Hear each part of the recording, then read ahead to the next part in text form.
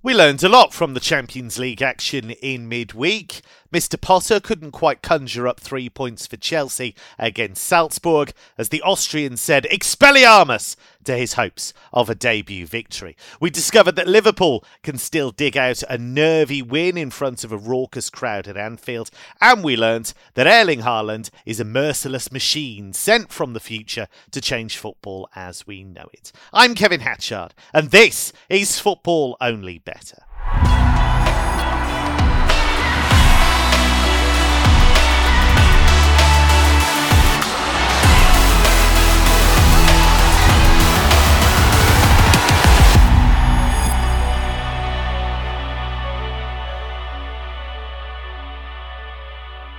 I've worked with betting expert Mark O'Hare for long enough to know that Harry Potter and Terminator references will fly straight over his head. So we'll press on with the football instead. Mark, just a word on Graham Potter's first game as Chelsea boss. Not a win, but some interesting things tactically. And as we suggested last week, rather forcefully it has to be said, it's going to take time for this to work, if it works at all.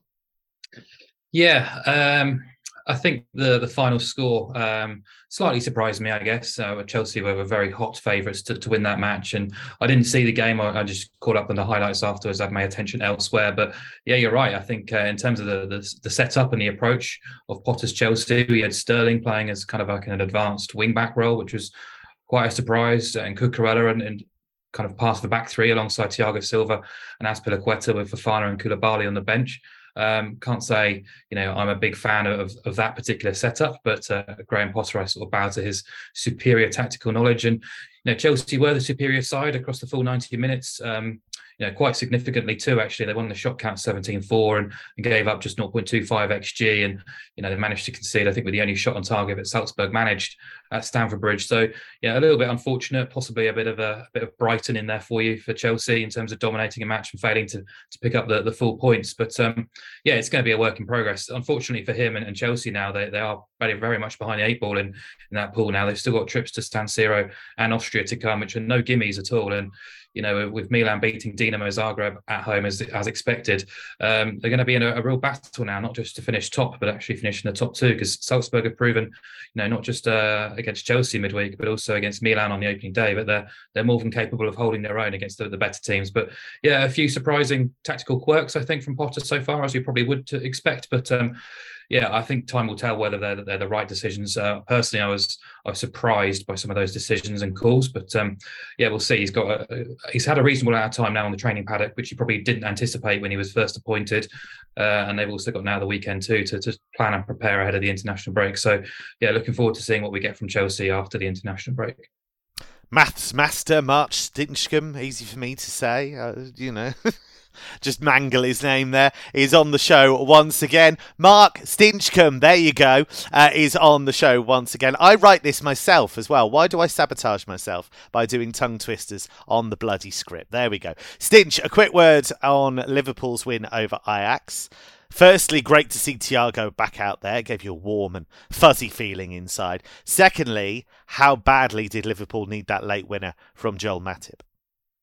Yeah, because I think probably there's too much talk around match outcome. That comes first and foremost with news headlines, doesn't it, rather than actual match performance. And in terms of, chance creation and conceding of chances, Liverpool dominated the match. It's just the fact that it took them to the 89th minute to score. But, that's something that's been in keeping with a lot of big teams scoring late goals over the years, Fergie time, etc. We saw Liverpool score in the 97th minute against Newcastle.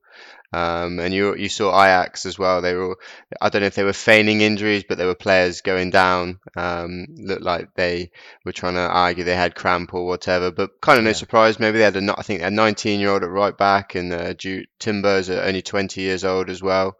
Calvin Bassey, he actually had quite a good game against Salah. Managed to kind of be aggressive without giving away obvious fouls. But yeah, I thought Liverpool played quite well and back to their old selves really. On another day, that could have maybe been 3-0. Although I thought was quite impressed with Ajax. 38-year-old goalkeeper in goal, but he wasn't in awe of the Anfield atmosphere and was still happy to play those short goal kicks and that. So I think that group is set up very, very nicely because now Liverpool have back-to-back games against Rangers, where you'd expect probably at minimum 4 points, and then obviously Napoli and Ajax go back to back, which could be two basketball matches. I think they could be both very, very exciting games. So yeah, that group is very nicely poised. Yeah, lots of fun, lots of history, great crowds, great players. It's what the Champions League is all about. Finally, trader and tipster Emmett O'Keefe is with us. Emmett, it's El Hawico on Saturday as Newcastle face Bournemouth. That's going to be a lot of fun, isn't it? It is. I think one of the things that just struck me was that Howe's reputation at Bournemouth, and justifiably so, was of a kind of Howe could set up a team well to attack, but Bournemouth were quite flaky defensively, regularly conceding kind of 60+ goal tallies in the season, often getting these kind of punishment beatings from the really top end teams. Like I often find as well, managers generally, like for example, David Moyes being an example, managers you think are one way can sometimes really evolve. If you remember Moyes' team at Everton, like they were largely a kick and rush team, playing off knockdowns from the likes of Tim Cahill and Fellaini. Whereas at West Ham, we haven't seen it this season, but in previous seasons, their attacking output's been really, really good, and they're playing kind of far more progressive football through midfield.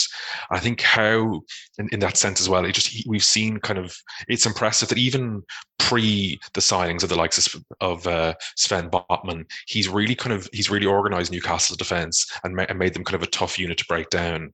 And it's actually more the attacking output is more of the issue than the defence. 4 of Newcastle's last 5 wins have came to 0, and thankfully this week they're up against a team that have by far the worst expected goals for in the league.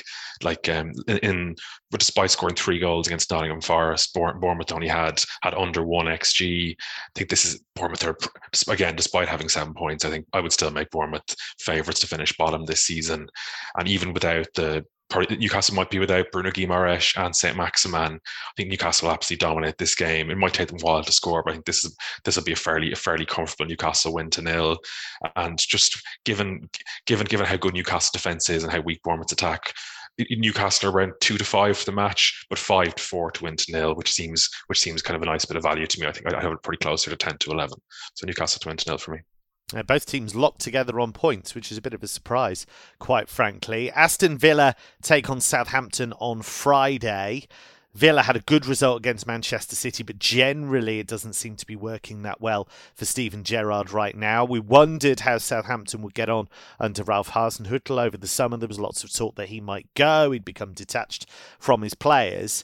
But Mark, it's been a really interesting change for Southampton because they've effectively given Hasenhüttl, whether it was deliberate or not, what he wanted, which was a group of very good young players that he can mould, and they'll basically do what he says.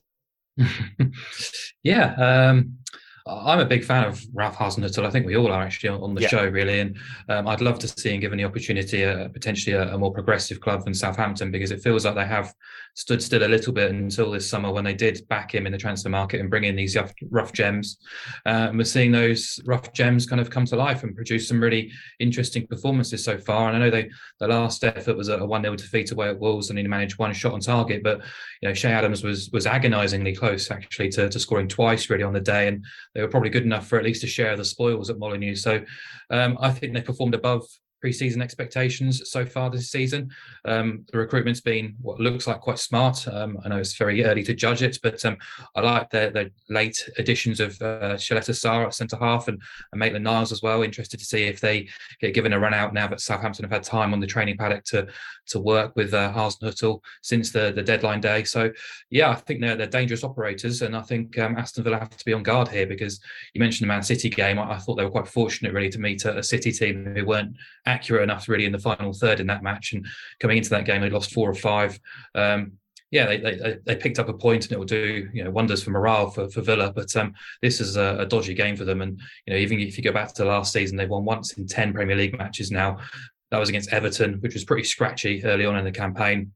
In 17 home Premier League games under Gerrard's watch, they've won just 5 times and kept 3 clean sheets in that same sample as well. So I think there's more than enough ammunition to believe that Aston Villa are vulnerable here to Southampton. But ultimately, I think I'd much rather play a goals-based bet here based on these two teams where their strengths are at. I think Southampton are much more comfortable playing forward-thinking football.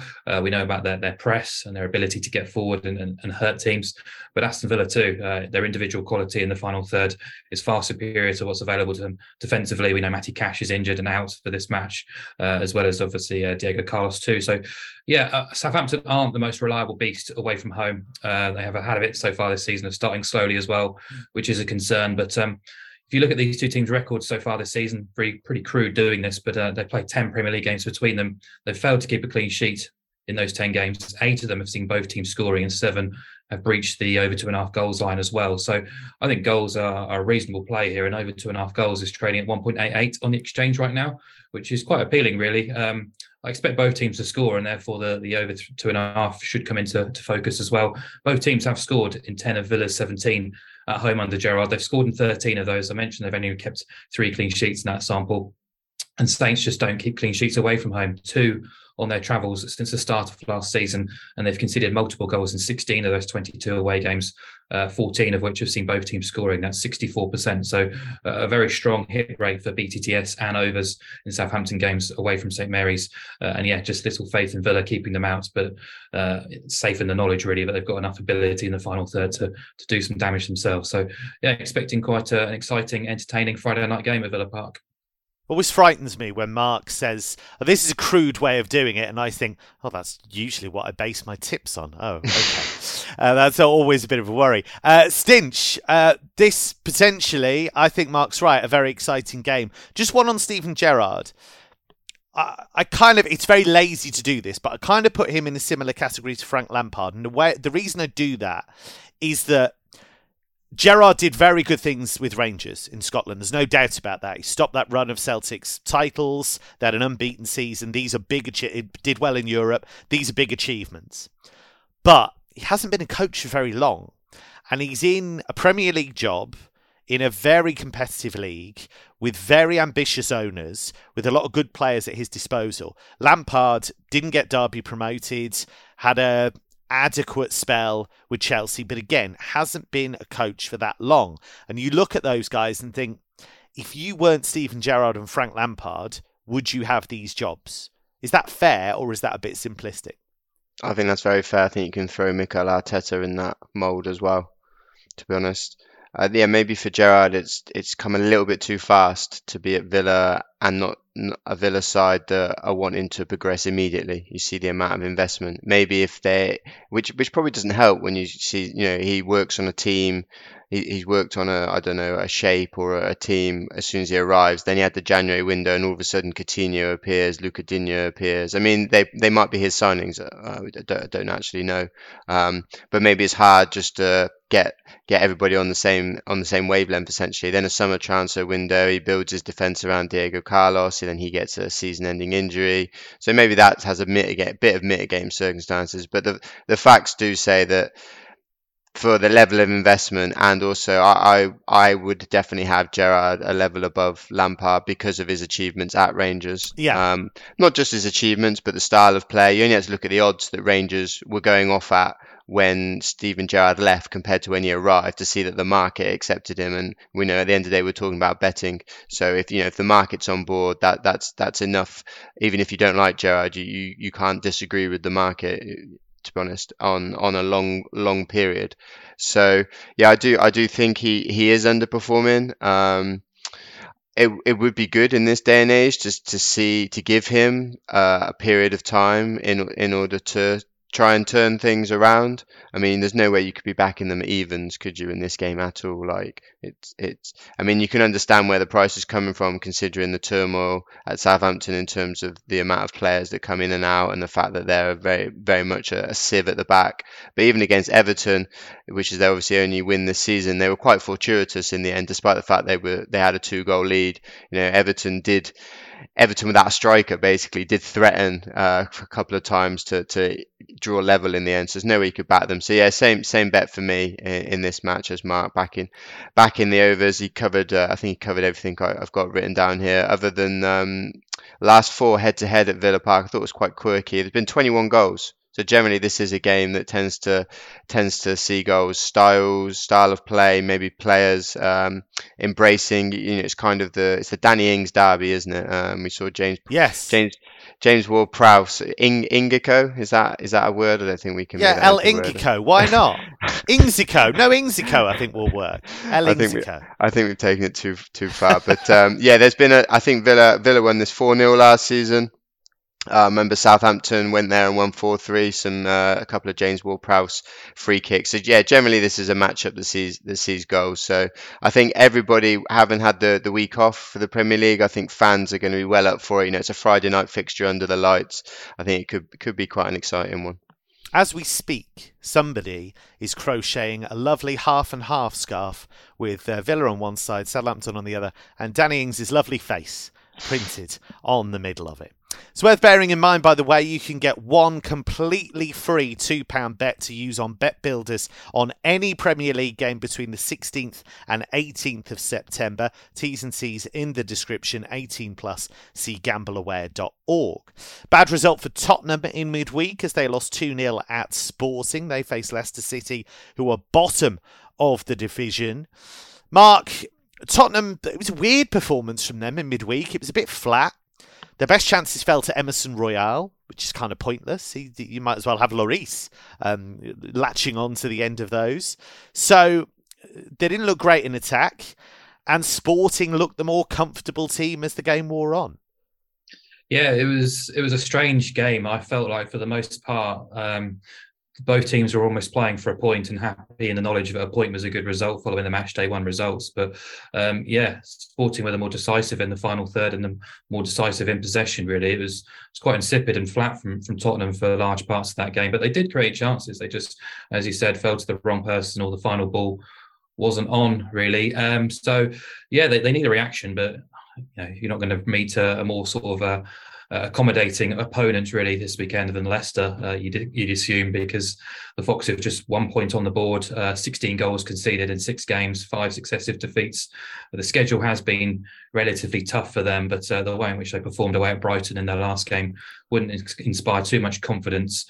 But yeah, we keep parroting the same sort of stuff every week when we touch upon Leicester. They have the individual talent in forward areas to cause any team problems in this division. It's just defensively where things come a cropper. And I'll focus on the positives. They've scored twice at Arsenal, twice at Brighton, should have scored twice at Chelsea when they scored just once.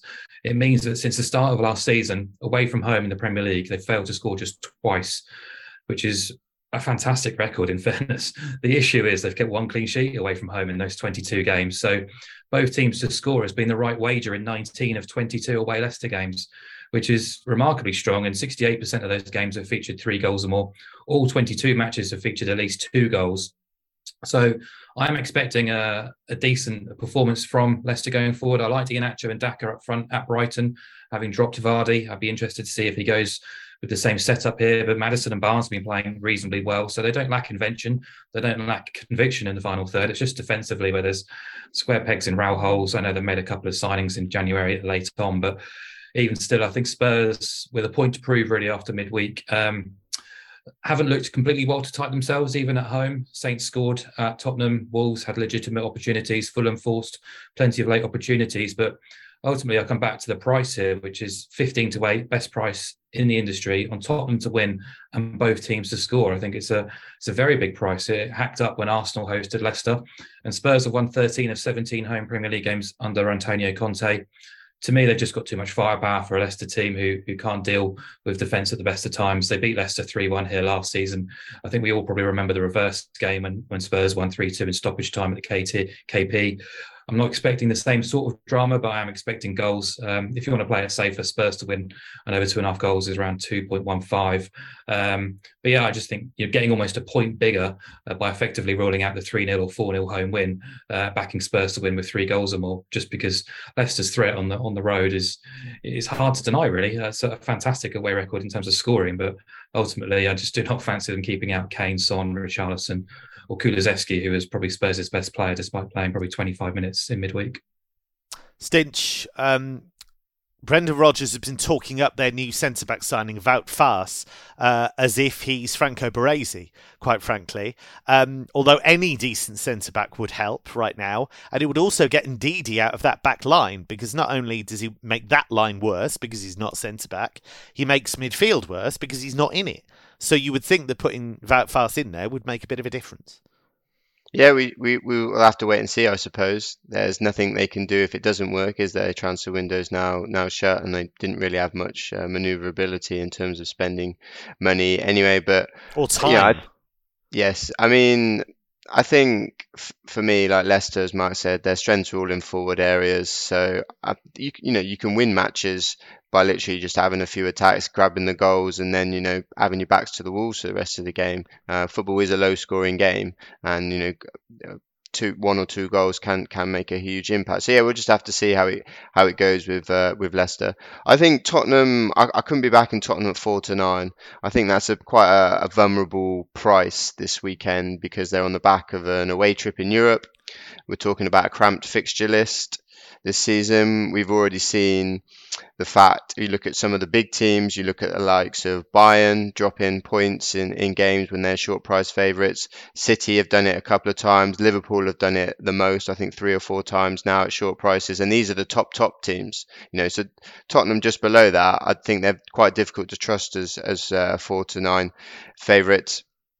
Given the fact Leicester aren't in Europe this season, and we talked a lot last season about Leicester, we give them a pass because they've got injury problems because they're in Europe. This season they've got neither of those. They've only got a couple of players missing. So I think it's time basically it's make or break now for Rodgers. He's got they're bottom of the league, only 1 point. He's got to sort them out here and now. But yeah, I couldn't be backing Spurs at 4-9. So the bet I was looking at was both teams are scoring over 2.5 goals in a bet builder at 17-20. Look at the goal line, over 2.5 is just 1-2. Both teams to score is just 8-13. So both two, decent odds-on shots. And Mark's reeled off all the stats regarding goals. We talked about Danny Ward last week. Badly out of form, I think is a nice way of putting it. Bottom of post-shot expected goals with minus 4.4 and around 0 in this metric means you're sort of performing to expectations. So he's badly underperforming. And yeah, I think there's an opportunity for this Leicester side with Spurs strangely conceding a lot of shots so far this season. It's conceded over 14 shots per game, and to put that into context, Liverpool conceding less than 9, Arsenal less than 8, Man City less than 6. So something that Conte needs to address, because I don't think you can rely on going 1 or 2 goals up, particularly against a team like Leicester, and then sitting back and try and absorb in that pressure, even if the shots are from bad areas. I don't think you want to encourage lots of shots. The model to winning games is dominating possession and not conceding chances, essentially, and that's not quite what Spurs are doing at the moment. And as Mark alluded to, the last few matches between these two teams have generally been quite fun. Spurs have won them all, but they haven't been one-sided. They've won 3-1, 3-2, and 4-2. So again, yeah, I think this game Saturday evening should be a fun watch. Now, Football Only Better isn't just a collection of sexy voices, it's a collection of sexy faces as well. And if you want to have a look at those lovely faces, you can see the entire show because it gets put up on YouTube these days. So there is an extra treat for you. Just imagine being able to look at the likes of Mark O'Hare, Mark Stinchcombe and Emmett O'Keefe. Not me, of course. I'm the kind of outlier in that group. Now let's move on to the EFL. Everybody wants to do that, of course. Mark O'Hare, you have a trip to Sixfields for us. Yeah, Northampton are hosting Rochdale on Saturday. They've gone back to back. You glamour puss, you. I do love my EFL. The Cobblers have gone back to back in League Two with victories. They won in midweek away at Wimbledon 2-0. Two sort of defensive gaffes really kind of helping them over the line. But after sort of riding through the early storm from the Dons, they really did sort of assert their supremacy and were quite professional in their performance and picked up another win. So they're up to 5th, 5 wins from 8 to start the season. Well fancied pre-season to have another sort of strong push towards the top 3. John Brady's been pretty satisfied with their start. Gave plenty of his players praise after their midweek win at Plough Lane. So yeah, back at Sixfields. I like their prospects there. They're 1.9 to overcome rock bottom Rochdale.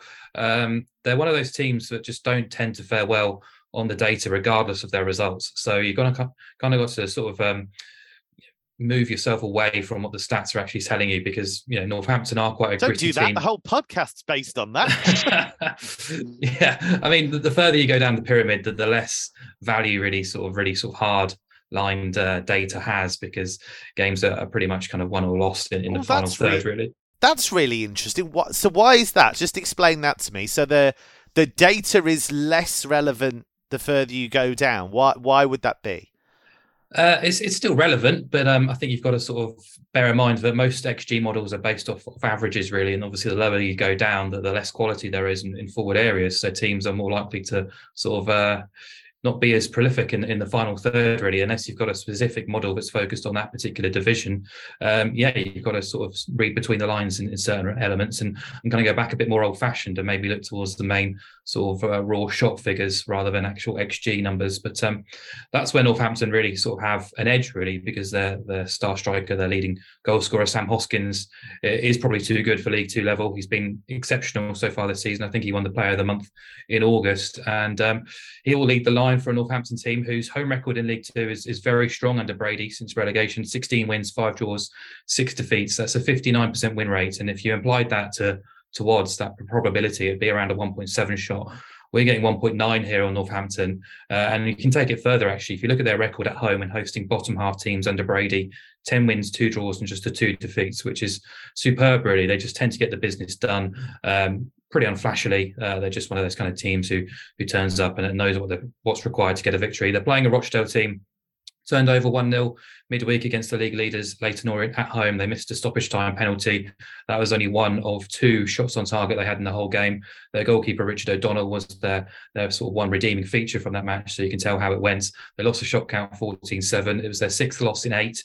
They failed to win at all this season. They failed to score in 5 of those 8 games as well. And since relegation, they've lost 15 of 27 away days too. So, just looks a good spot to get Northampton on side at a nice price.